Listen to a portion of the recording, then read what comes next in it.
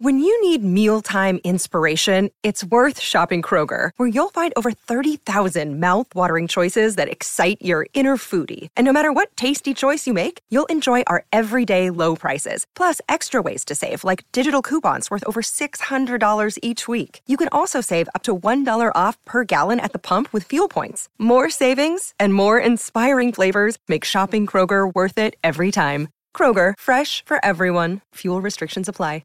Another day is here, and you're ready for it. What to wear? Check. Breakfast, lunch, and dinner? Check. Planning for what's next and how to save for it? That's where Bank of America can help. For your financial to-dos, Bank of America has experts ready to help get you closer to your goals. Get started at one of our local financial centers or 24/7 in our mobile banking app. Find a location near you at bankofamerica.com/talktous. What would you like the power to do? Mobile banking requires downloading the app and is only available for select devices. Message and data rates may apply. Bank of America N.A., member FDIC.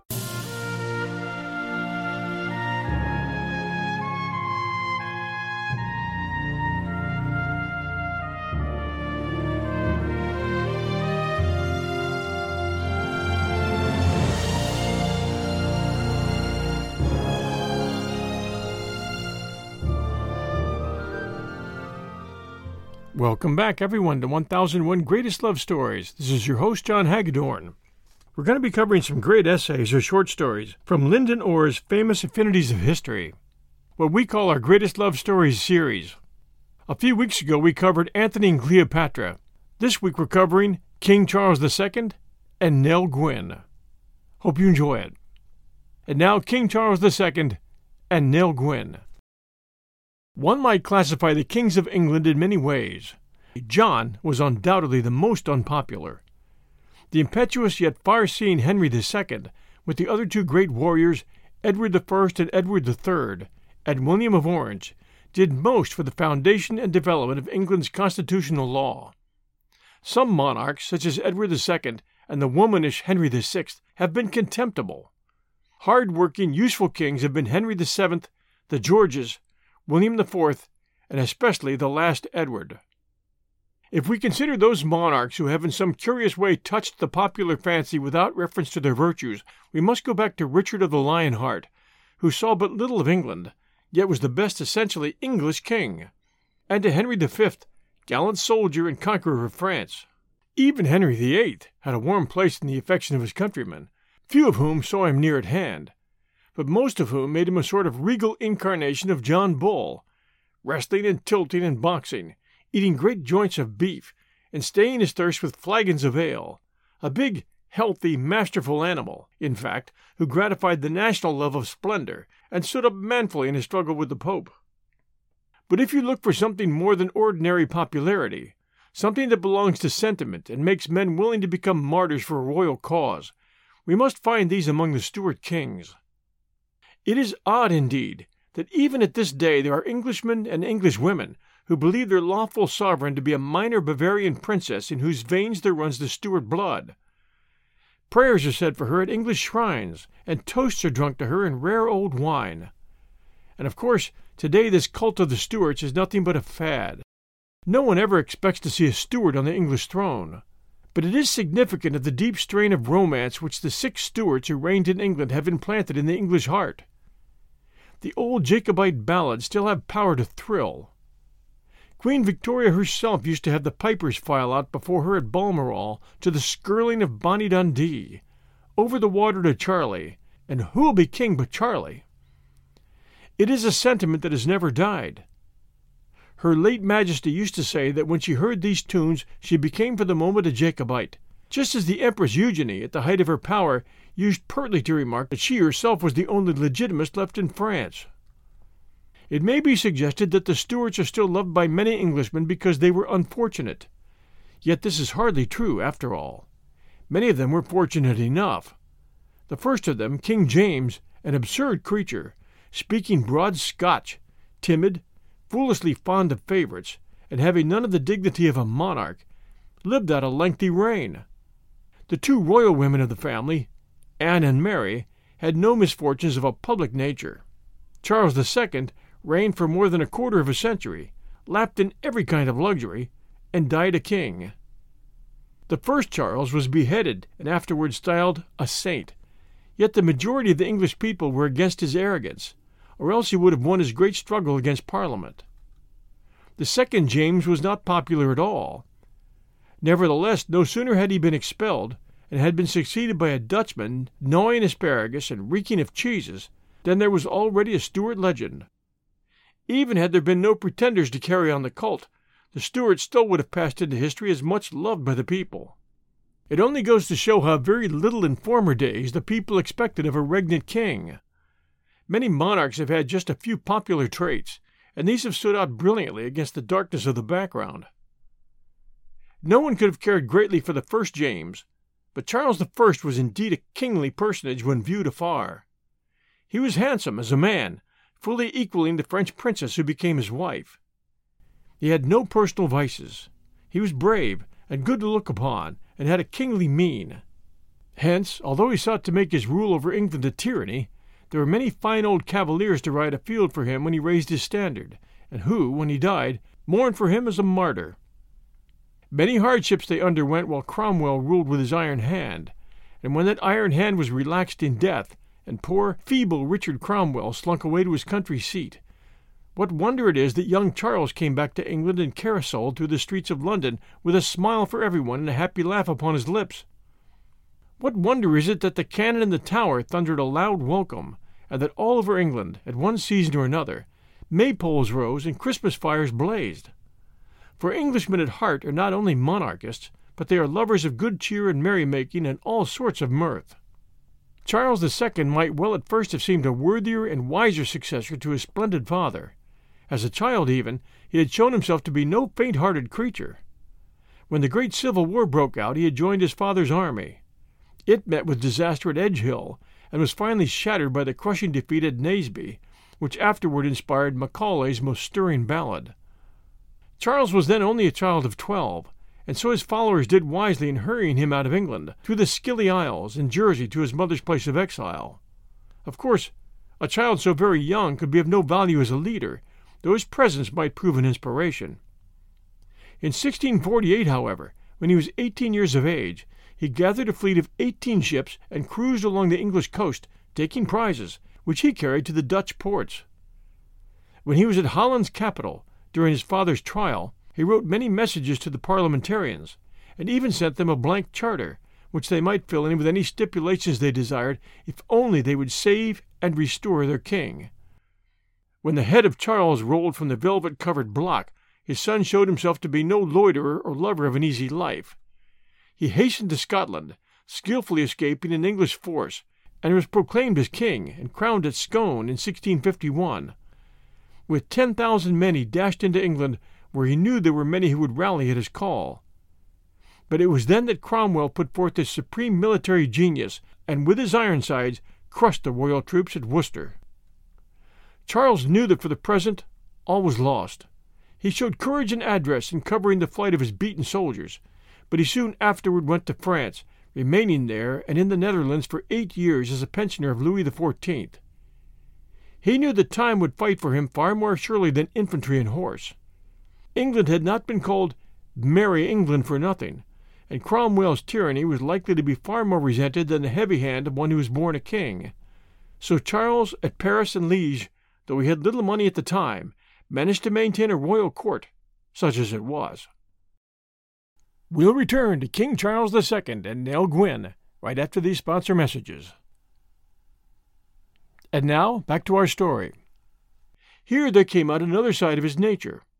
As a child he had borne hardship and privation, and had seen the red blood flow upon the battlefield. Now, as it were, he allowed a certain sensuous, pleasure-loving ease to envelop him. The red blood should become the rich red burgundy. The sound of trumpets and kettle-drums should give way to the melody of lutes and viols. He would be a king of pleasure if he were to be king at all. And therefore his court, even in exile, was a court of gallantry and ease. The Pope refused to lend him money, and the King of France would not increase his pension, but there were many who foresaw that Charles would not long remain in exile, and so they gave him what he wanted and waited until he could give them what they would ask for in their turn. Charles at this time was not handsome, like his father. His complexion was swarthy, his figure by no means imposing, though always graceful. When he chose, he could bear himself with all the dignity of a monarch. He had a singularly pleasant manner, and a word from him could win over the harshest opponent. The old cavaliers who accompanied their master in exile were like Napoleon's veterans in Elba. With their tall, powerful forms they stalked about the courtyards, sniffing their disapproval at these foreign ways and longing grimly for the time when they could once more smell the pungent powder of the battlefield. But, as Charles had hoped, the change was coming. Not merely were his own subjects beginning to long for him and to pray in secret for the king, but continental monarchs who maintained spies in England began to know of this. To them Charles was no longer a penniless exile. He was a king who before long would take possession of his kingdom. A very wise woman, the Queen Regent of Portugal, was the first to act on this information. Portugal was then very far from being a petty state. It had wealth at home and rich colonies abroad, while its flag was seen on every sea.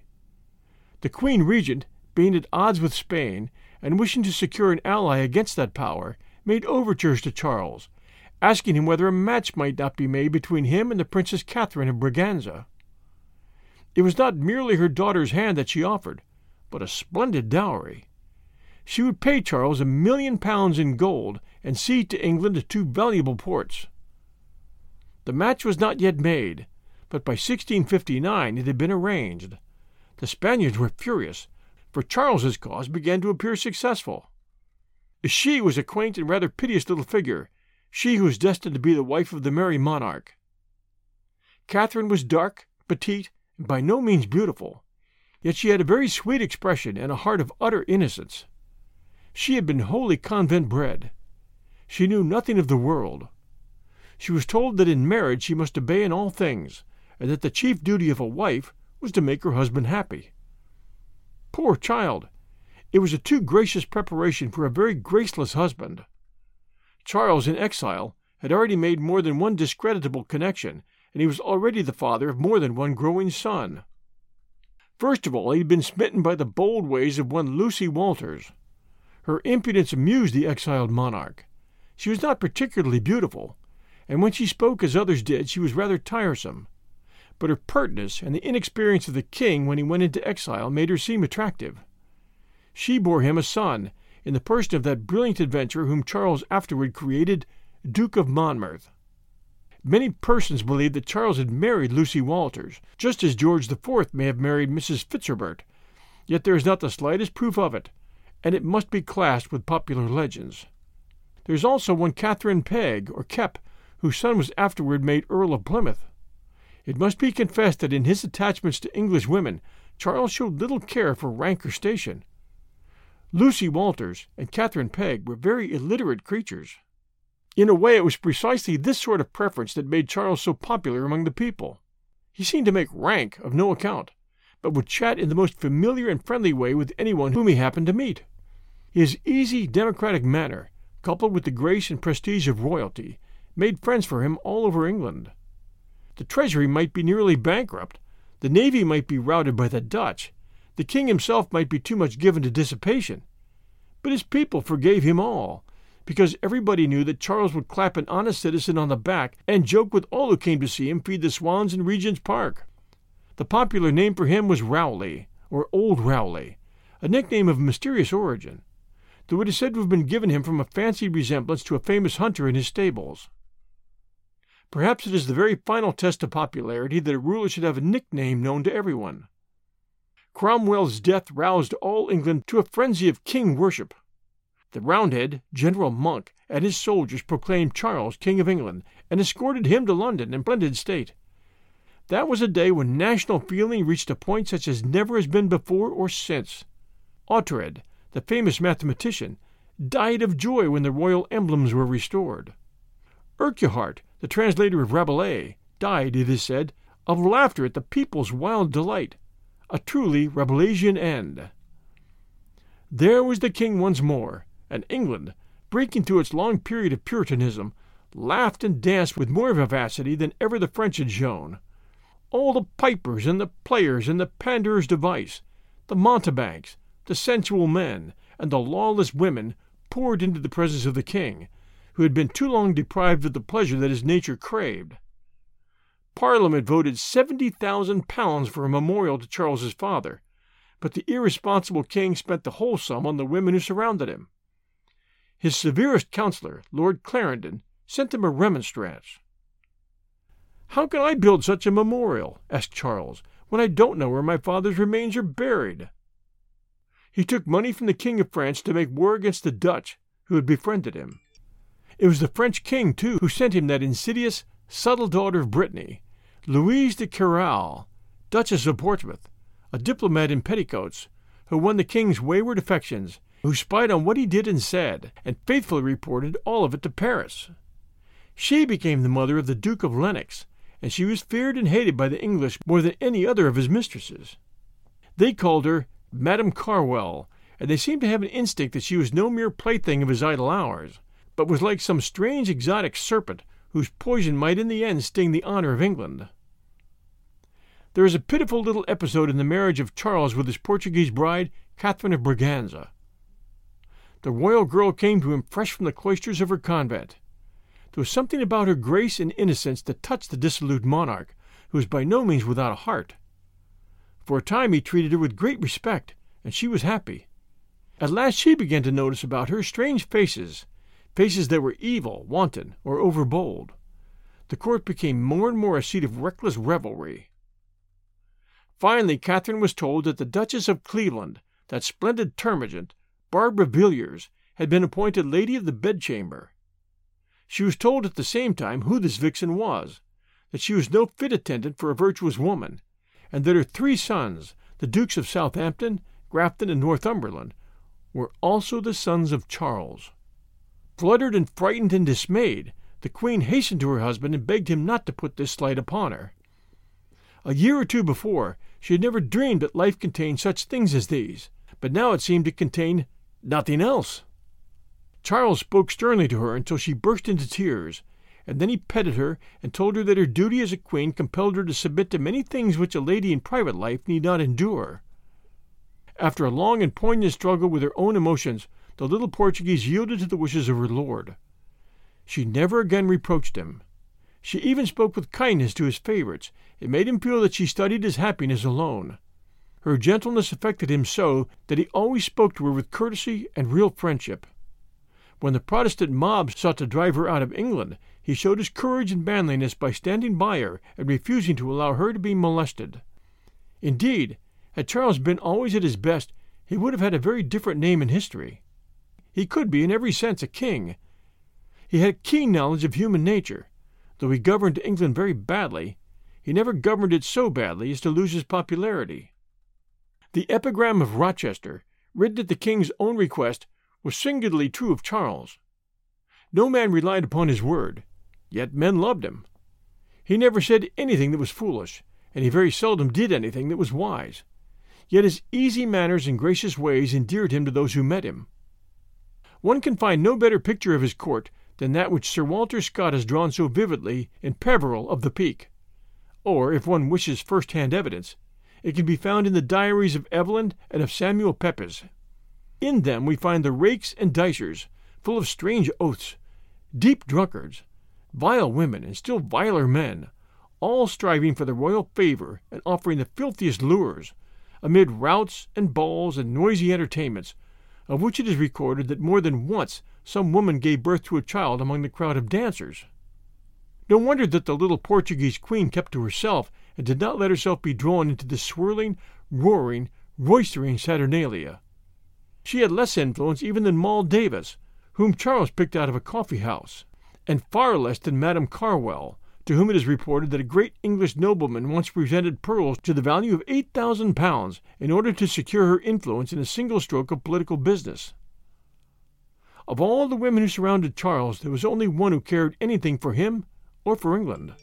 The rest were all either selfish or treacherous or base.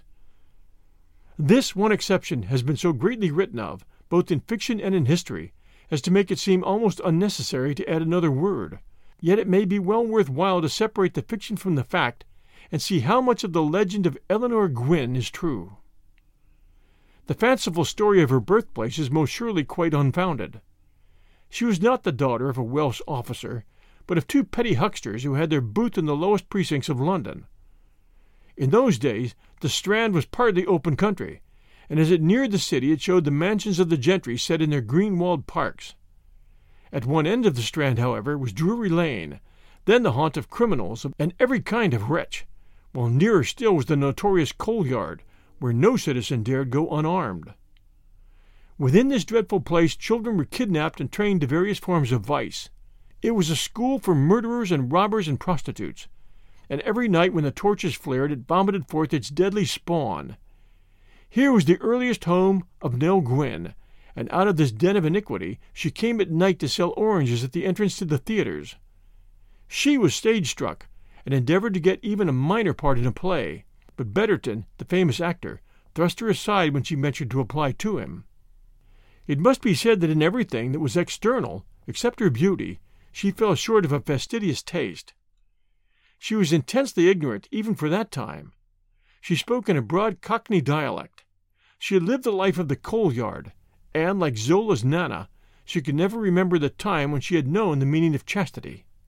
Nell Gwynn was, in fact, a product of the vilest slums of London, and precisely because she was this, we must set her down as intrinsically a good woman, one of the truest, frankest, and most right-minded of whom the history of such women has anything to tell.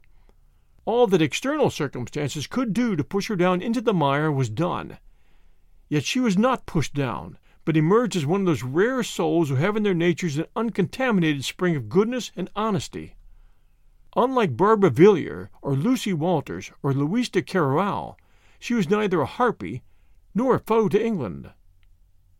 Charles is said first to have met her when he, incognito, with another friend, was making the rounds of the theaters at night. The king spied her glowing, nut-brown face in one of the boxes, and forgetting his incognito, went up and joined her. She was with her protector of the time, Lord Buckhurst, who of course recognized his majesty. Presently the whole party went out to a neighboring coffee-house, where they drank and ate together. When it came time to pay, the reckoning king found that he had no money, nor had his friend. Lord Buckhurst therefore paid the bill, while Mistress Nell jeered at the other two, saying that this was the most poverty-stricken party she'd ever met. Charles did not lose sight of her. Her frankness and honest manner pleased him. There came a time when she was known to be a mistress of the king, and she bore a son, who was ennobled as the Duke of St. Albans, but who did not live to middle age. Nell Gwynn was much with Charles, and after his tempestuous scenes with Barbara Villiers, and the feeling of dishonor which the Duchess of Portsmouth made him experience, the girl's good English bluntness was a pleasure far more rare than sentiment. Somehow, just as the people had come to mistrust Madame Carwell, so they came to like Nell Gwynn. She saw enough of Charles, and she liked him well enough, to wish that he might do his duty by his people, and she alone had the boldness to speak out what she thought. One day she found him lolling in an armchair and complaining that the people were not satisfied. "You can very easily satisfy them," said Nell Gwynn. "Dismiss your women and attend to the proper business of a king." Again her heart was touched at the misfortunes of the old soldiers who had fought for Charles and for his father during the Civil War, and who were now neglected, while the treasury was emptied for French favorites, and while the policy of England itself was bought and sold in France. Many and many a time, when other women of her kind used their lures to get jewels or titles or estates or actual heaps of money, Nell Gwynn besought the king to aid those needy veterans. Because of her efforts, Chelsea Hospital was founded. Such money as she had, she shared with the poor and with those who had fought for her royal lover. As I have said, she is a historical type of the woman who loses her physical purity, yet who retains a sense of honor and of honesty which nothing can take from her. There are not many such examples, and therefore this one is worth remembering. Of anecdotes concerning her there are many, but not often has their real import been detected. If she could twine her arms about the monarch's neck and transport him in a delirium of passion, this was only part of what she did. She tried to keep him right and true and worthy of his rank, and after he had ceased to care much for her as a lover, he remembered that she had been faithful in many other things. Then there came the deathbed scene, when Charles, in his inimitable manner, apologized to those about him because he was so long in dying.